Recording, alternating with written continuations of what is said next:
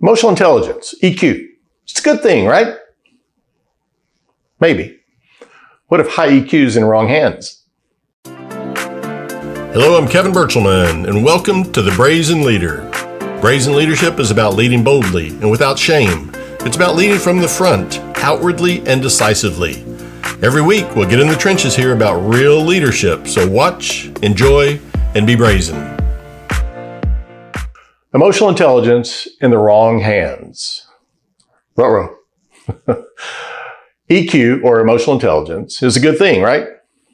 Goodness knows all the books, articles, and blogs certainly say it is. I half expect to read about emotional intelligence ending world hunger or staving off a devastating hurricane that's relevant to me here in Houston. I say let's get a grip, people. EQ isn't a do-all, be-all, cure to everything that ails us. It's a personality-based behavior trait with fairly dubious detection methodology. I've never met a test assessment / profile that I couldn't game. Further, even if we can accurately detect it, does it always mean something good? Not in the hands of the wrong person. In fact, it can be downright hazardous to others, or at a minimum, a colossal pain in the butt.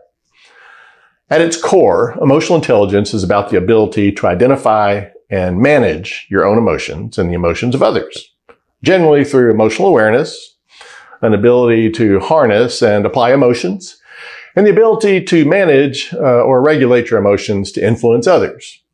That's from Psychology Today. It's that last part that should concern us. And the ability to manage or regulate your emotions to influence others. As my pastor likes to say, let's unpack that a bit. If you're really good at controlling your emotions, you're a likely adept at hiding your true feelings about anything. If at the same time you can easily tell what others are feeling, well, the clear line between influence and manipulation can all but disappear. EQ is simply a measurement. It's neutral. It can be used for good, to help and support self and others, or it can be used for evil, to advance my needs at the cost of others. In its evil form, EQ is true Machiavellianism. That's a hard word to say, by the way. Manipulating others to achieve one's own goals. Selfish. Narcissistic even. When used in this way, other people become social tools to be used to push oneself forward, even at considerable expense to them. For example, those with very high IQ can easily hide their emotions and intentions, and then couple that with their enhanced abilities at reading and influencing other people's feelings, and voila, manipulation at its very basic. To quote Machiavelli's The Prince, he who seeks to deceive will always find someone who will allow himself to be deceived. Sort of like using a Jedi mind trick for personal gain. So what to do? How then do we keep Machiavelli at bay while enjoying the potential fruits of enhanced EQ? Assuming that's what we want. Is there a way to minimize the bad while keeping the good? Maybe. Here's a few solutions we can consider. Number one, Deglamorize EQ. It's simply a combination of personality traits and coping skills. Lots of EQ research says that at least 60% of those with high IQ are successful at their job.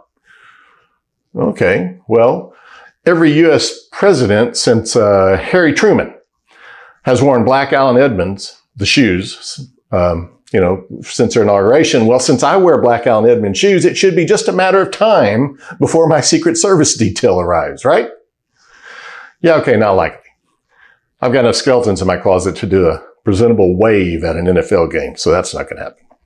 But that's the difference between causation and correlation, which would be a different video. Just like MBTI and DiSC, simply identifying a set of characteristics or traits doesn't ensure success any more than my black Allen Edmonds will make me president.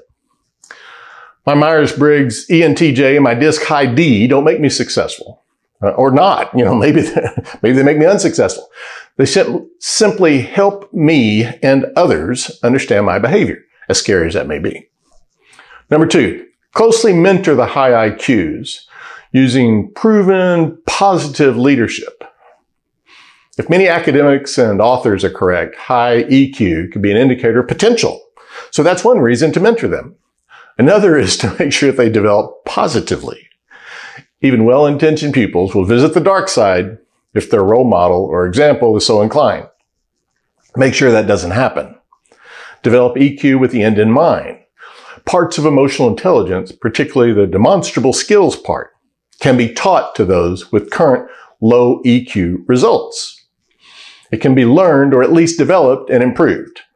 Make sure those teachings and development opportunities showcase and exemplify the positive, valuable uses of EQ, demonstrating that those qualities and behaviors should only be used for selfless improvement and advancement, not personal narcissistic gain. Number 3, finally, call out errant behavior.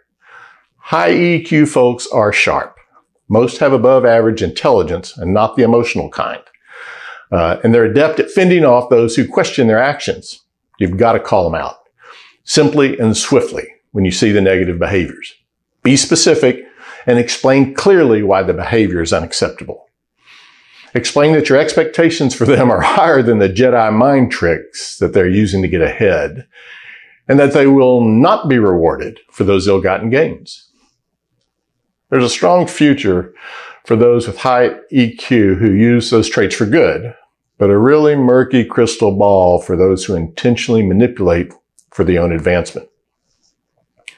Folks, we simply don't need any more jerks. In the movie 2 Weeks Notice, I like movie lines, Lucy, or Sandra Bullock, tells George, Hugh Grant, all you have to do is use your power for good instead of evil. Equally good advice, I think, for those with high emotional intelligence. So be brazen. And remember that grace and accountability can coexist.